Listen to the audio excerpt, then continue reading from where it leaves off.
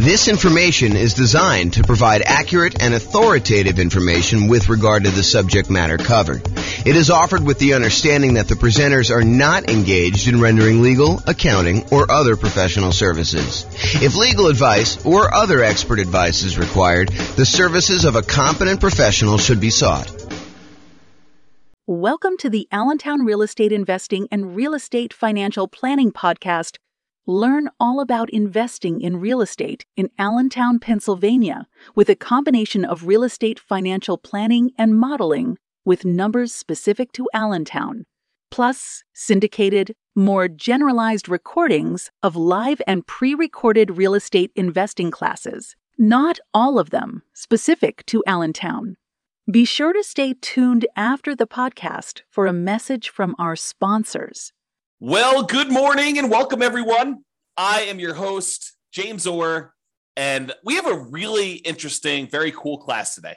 The class is about accessing equity in properties. And one might think, just hearing the title, that it's about like, how do you pull equity out of properties? And yeah, we'll cover that, but that's really not that much to go over. Really, what I'd like to talk about is a couple ideas related to accessing equity in properties. And this is probably a really deep topic. I could do a full day's class just on this alone. And you're like, really? There's that much stuff to go over? And the answer is, yeah, there probably is a full day's content to kind of go over this. But I will cover kind of like an intro to accessing equity in properties today.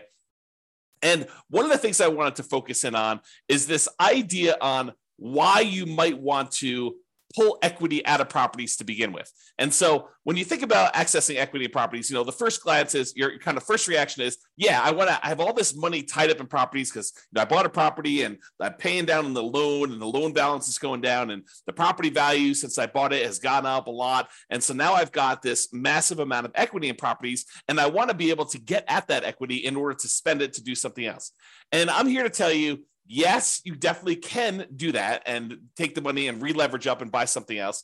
You should probably think about, how that actually changes the different returns you're getting, because the returns on your equity, as you'll see here in a moment, actually change over time. And then when you take that equity out, you pay any costs associated with accessing that equity, and then you move on and invest that into other investments, usually by leveraging up, buying another property and putting only 20% down or 25% down on the next property when you had 30, 40, 50, 60, 70% equity before.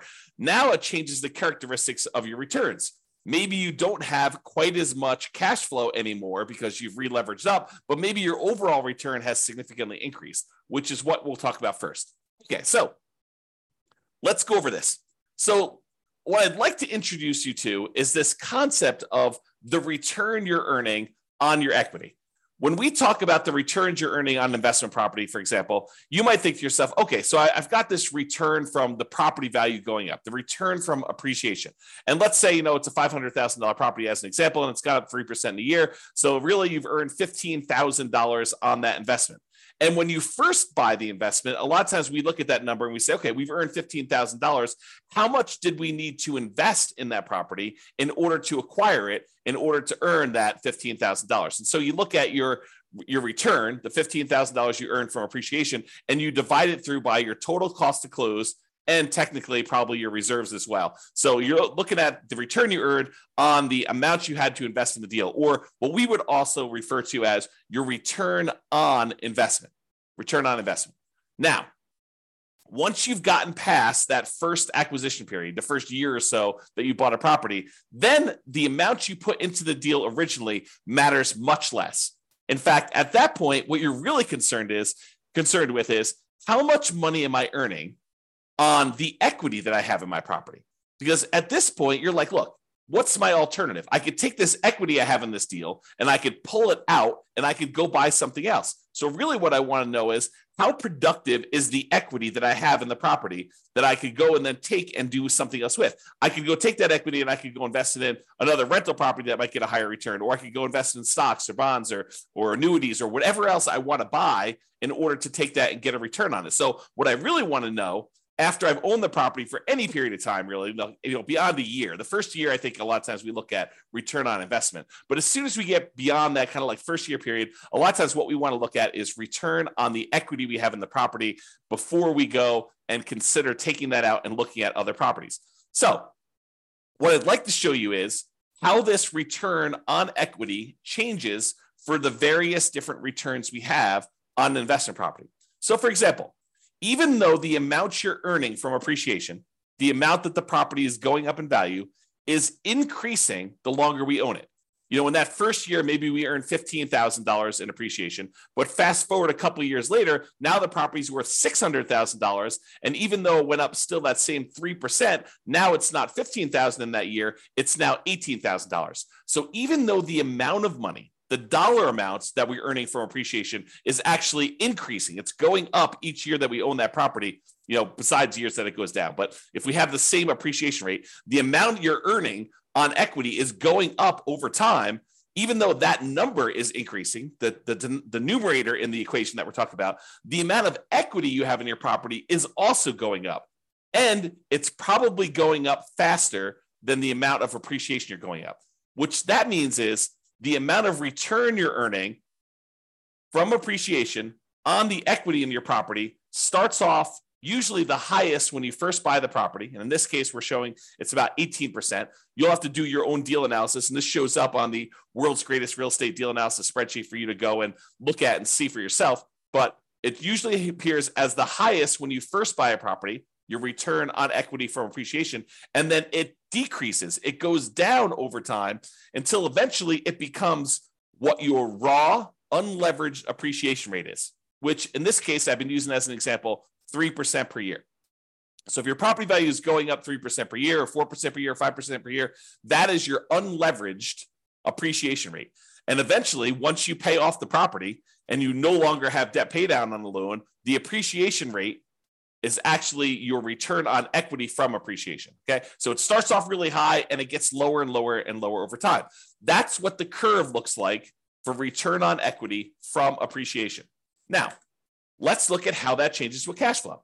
When you first buy a property and you put a small amount down, 5%, 15%, 20%, 25%, 30%, whatever it is that you put down really small on that property, your cash flow is usually the lowest because over time, the rents on your properties tend to creep up, but the expenses on your property tend to creep up, but not quite as much with all of them except for your mortgage payment, which is usually fixed.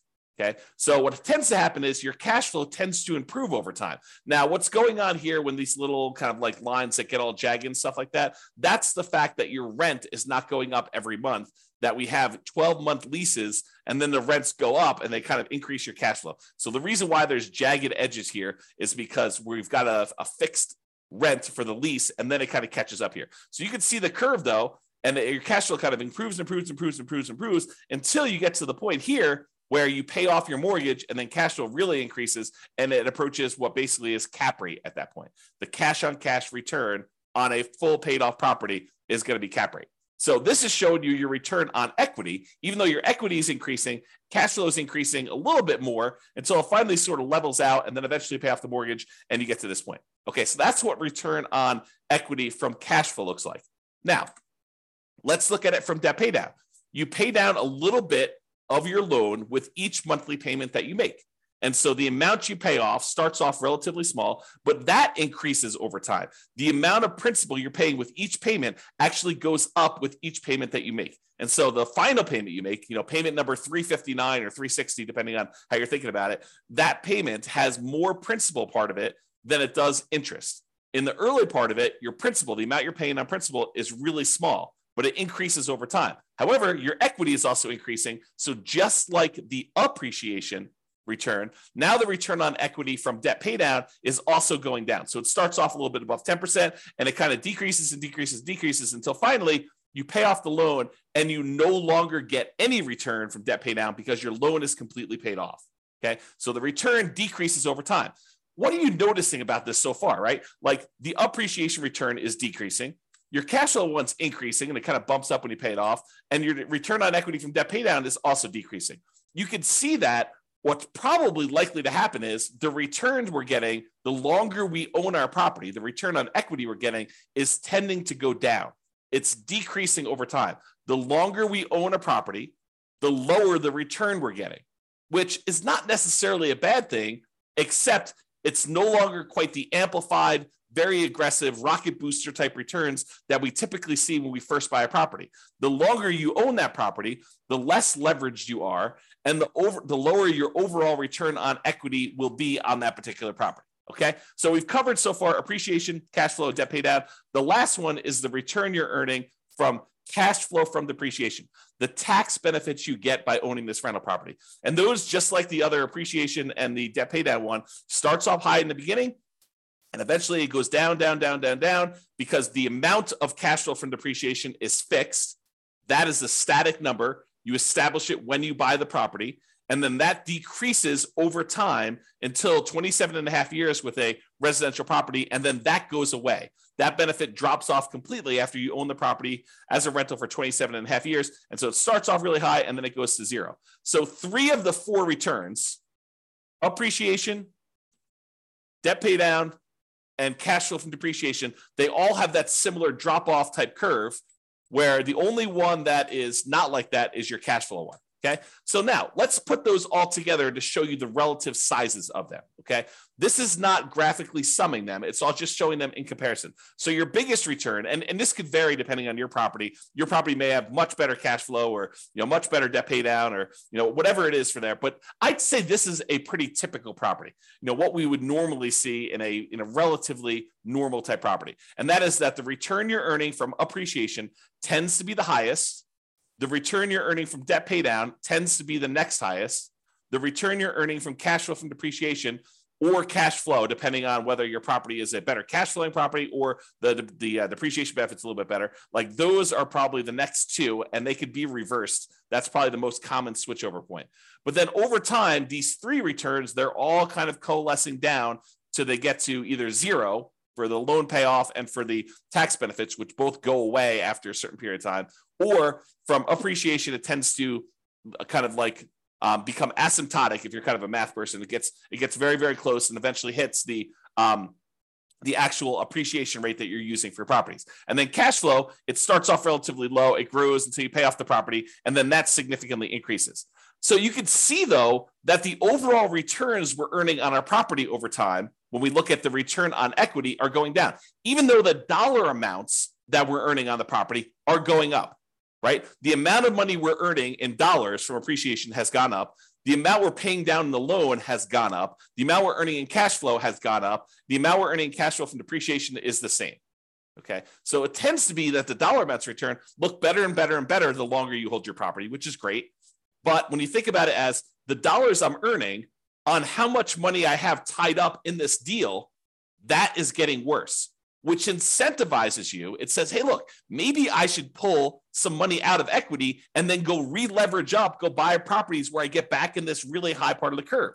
Okay. Now I'm going to take this same chart and I'm going to do something with it. Okay. So this is the chart showing you that, the return from appreciation was, probably like 18%, somewhere in there. The return you were getting from debt pay down in this particular example was just over 10%. The return you were getting from cash flow from depreciation was probably around 4%. And then the cash flow one started off really, really low, like almost zero. Maybe let's call it 1%. So you could see all those different returns. Now what I'm going to do is I'm going to stack them on top of each other so that you could see what the sum, the additive benefit, what the sum of all of these different returns are. And that's this chart. So I just graphically add that, and I'm showing you that your overall return summed up at the very beginning is 34%. I'm just estimating, right? So it's about 34%. But you can see that, even just 10 years later, the sum is below 20%. It's probably in that 17% range.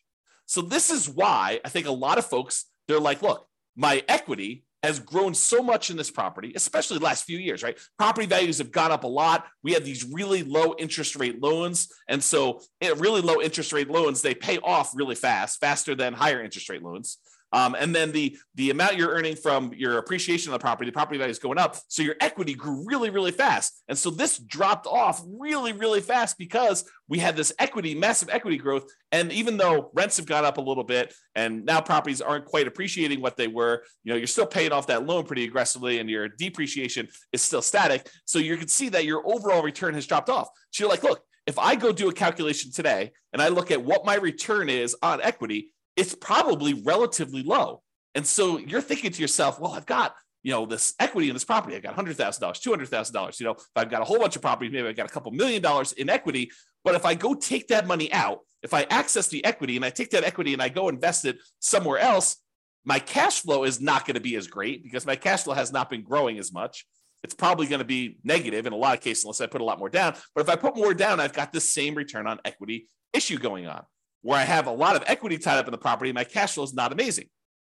So this is the challenge that you could think about this as just like a mental framework of, if you're kind of familiar with this idea of the 4% rule, right? I could pull out 4% of my money that I'm holding in an investment. Like if I've got money in stocks and bonds and stuff like that, I could safely, I'm using safe in kind of scare quotes here, but the idea using the 4% rule or the 4% safe withdrawal rate or the Trinity study, if you're familiar with that, is that if you have $1 million invested in stocks and bonds, using different percentages depending on how you're doing your calculations, but you could probably in quotes, safely withdraw $40,000 a year, 4% of $1 million, $40,000 a year safely and have a very low probability of running out of money. So if you think about this, though, if we were doing a 4% safe withdrawal rate later on these rental properties, we don't usually think of this 4% safe withdrawal rate with properties, but I'm going to kind of like mix the two together today. If you were doing that, you're earning, probably about 8% overall return. Maybe your cash on cash return, your cap rate is going to be 5%, and then your appreciation rate is going to be about 3%. So you're earning a similar amount to what you might earn in the stock market, except now you're pulling out, 4% of this instead of the 8% that you're doing. So in that case, you're probably spending most of your cash flow is a way to look at that.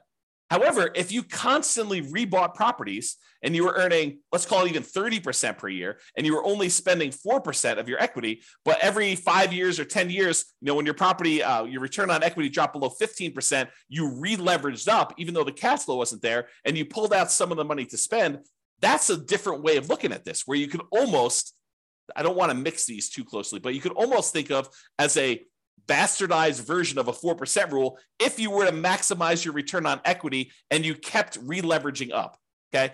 And that's sort of the idea. If you ever watched my class where I did cash flow versus appreciation, where I looked at someone who lived in a market that got really, really good cash flow, and I compared them to someone who lived in a market that got really, really good appreciation, and I showed you that in both those cases, you can actually achieve financial independence. They're just different how you have to approach them. And one, you have to tap into equity in order to live and survive. And the other one, you have to tap into cash flow in order to live and survive. Or you choose to tap into cash flow because it's easier, right? So just looking at this, you could see. So a lot of the reasons why people want to tap into their equity is to solve this issue of your return on equity dropping off until it gets very, very low, until it becomes basically cap rate plus your unleveraged depreciation rate, which is what happens here once you've gotten past your depreciation period, 27 and a half years, and you paid off the loan 360 months in. You get rid of these two other returns, and the only ones that are left over is the cash flow and the appreciation one. Okay? So this is the problem that we've kind of like I've been talking about, and why I think a lot of folks are interested in tapping into their equity. I think at first blush, a lot of investors are like, I want to tap my equity because I want money. Right? They think to themselves, I'm looking to buy another property. I want to know where I can go pull money out and then go use that for a down payment. Or I want to sell this off, take the money and invest in stocks or bonds or annuities or something else where you can go and invest in something and get a good return on it. And they may or may not be thinking about this concept of return on equity. But if they pause for a moment and they looked at it, they would say, I think one of the reasons why I want to go and pull this money out and do this is because the returns I'm earning, even though their dollar amounts are higher, the return on equity has actually declined. It has dropped off because of this phenomenon where as your equity goes, the returns you're earning on that equity are actually lower. All right. So we talked about this. Many real estate investors may want to maximize their return on equity to keep their returns high. And really, what we want to do is maximize the returns on what we call true net equity. Because so far to this point, I've just been talking about equity as the difference between the price of the property and what you owe. And that's not exactly true. Because if you wanted to take that money and you wanted to go invest it somewhere else, what you really want to know is how much money am I going to walk away with after closing when I pay my closing costs, when I pay any real estate commissions, when I pay any capital gains taxes on any of the gains I've had on the property, when I've paid back my depreciation recapture tax. Like all of those things need to be paid off before we actually go and walk away with equity. And if you look at the world's greatest real estate deal analysis spreadsheet, there's a section on there, I think it's in the lower right, where it talks about how much equity you have and then what your cost in order to access that equity is. Because there are costs. There is the closing costs, there is the capital gains tax, there is the depreciation recapture tax, because you have to pay tax on the amount of depreciation you took when you sell the property, and then there's your real estate commissions. And so we got to actually take into account those in order to get at our equity. So if you think, hey, look, my property is worth this and my loan is worth this, that's how much equity you have, that is your like raw equity. What you really want to know is how much equity you have when you pay off all those fees, and it may be significantly less than the amount of equity you thought. Okay? So really, what you want to do is you want to maximize that return on true net equity, because what you're thinking about is what's the return I'm earning on what I would walk away with if I sold that property? Because that's the amount of money you're going to take and you're going to invest in something else that you're going to want to know what return can I earn on that amount. It's not the return you're earning on your raw equity. It's the amount of money you would then get on a return from the money you could walk away with. Because you may have $200,000 in equity, raw equity, but you may only walk away with $100,000 when everything's said and done. And so if you thought you were earning 10% return on your true equity, and now you're really taking only half of that back, you got to earn a lot more on your money that you're investing in something else in order to get that same dollar amount of return. Okay, which is why we think in terms of true net equity. So true net equity is the equity after you pay all the expenses to access it, including closing costs. If you're doing a 1031 exchange, any 1031 exchange fees, any real estate commissions, if you've got those, any depreciation recapture, and any capital gains. And then we show your equity, your cost to access this equity, and the return on equity on the world's greatest real estate deal analysis spreadsheet. I think it's one of the more unique things that we include on our spreadsheet because it is so important. I think there's a lot of folks that think, really what I want to know is when I'm getting into the deal, my cash on cash return on investment, or some people like to use cap rate. So I think a lot of folks are looking at that. Next thing I think a lot of folks look at is what is my dollar amount of cash flow? But I think few people are strategically thinking ahead to, well, what does this deal look like in terms of my return on equity over time? And how am I going to use this when I'm trying to achieve financial independence? It's not just about acquiring the property and making sure that you optimize for the acquisition. It's really, what am I doing with this property? Is this a property I'm going to be holding in my portfolio long-term at the very end when I'm living off of my investments? Or is this sort of like a temporary rocket booster type of return where I'm trying to get like this part of the curve, the early on part of this return on equity curve, and I know that I'm going to be selling this thing once it drops below whatever number you decide, 20%, 15%, 12%, whatever your threshold is for, hey, my property is not performing what it used to perform in terms of return on equity. Now it's probably time for me to trade up and re-leverage and buy something else so that I can take the equity I have in this and maybe buy 2 properties, or take the equity in this and take the equity in 2 properties and buy 3 properties with it. Like, it's that sort of thinking that we're doing. So you need to decide which assets you're optimizing for and what you're doing with those assets when you're going to be financially independent. It's one of the reasons when you use the ultimate financial independence retire early budget, we have like spots on there for you to say, well, what's my budget now? What's my budget if I have like at my minimum amount that I need to be financially independent? And then what's my ideal? And you can look at how much you need in cash flow or resources invested elsewhere in order to achieve those goals. Then you can think to myself, okay, well, how do I get there? Like, which properties in my portfolio do I have already that I'm going to have at that point? Are they going to be free and clear? Are they going to have still mortgages on them? Am I going to re-leverage them up? What properties do I still need to buy? And which ones am I definitely selling to pay off other properties or to invest in something else like stocks or bonds or annuities or whatever? Okay. And that's the thinking I think you need to do. All right. Enough of that tangent, because I get excited about this stuff, as I hope you can tell. Now, there are many other classes, as I said, about this particular topic. As I mentioned at the beginning of class, this could be a full day seminar. This whole idea related to equity and return on equity and how all this works with examples and moving it around and kind of comparing, and should I sell my property? Should I go and re-leverage, and how that moves my returns from one quadrant to another? Like all this stuff, it's a full day. Okay. And I don't know if I'm going to do a full day, but it could be a full day. If not, I will do a whole bunch of mini classes like this on different parts of it, and we'll eventually get it all covered, but just realize that's where we're headed. Okay. So to summarize this slide though, that's why some real estate investors will want to access their equity. Now, the slide that you probably thought you were coming to this class for, so how do we do that? And it's relatively simple. You can access equity in a property in two ways. You could borrow your equity, or you could sell to release equity, okay? So when you go and you borrow your equity, you're doing like a cash out refinance. You're pulling cash out of your deal in order to get some of the equity and convert it into money you have. But you have to pay an interest rate to borrow that money. You know, there's a traditional cash out refinance where you just pull money out and you do that. There's a reverse mortgage where you could pull money out and maybe you don't have any payments on it. Maybe it just accrues. And that's usually for people that are of a certain age or older, and it's on their primary residence. So you can't really do that on investment properties, the reverse mortgage. Or maybe you go in there and use like a hard money loan on the investment property in order to pull that money out. Or maybe you go and you ask grandma or your uncle for a private money loan to loan money against the property you have, and you actually borrow your own equity that way. The other variation on borrowing your equity, home equity loans, home equity lines of credit, or other second liens on the property. And in some cases, you may find a lender who's willing to do like a blanket loan across multiple properties so that you can access all of them in one loan. And then you may have to get special permission to release that property if you're going to go sell it or refinance it or whatever you're going to do. But you have to go and think about that, whether you want to do like one-offs and do a whole bunch of these little onesies, home equity lines of credit, or, you know, cash out refinances, or you want to go put like a blanket line of credit or home equity line of credit or equity line of credit across multiple properties in order to do that. So that's the whole borrow your equity side of the how do you access equity in properties. The other way is you sell. Okay. You sell the property and you release equity.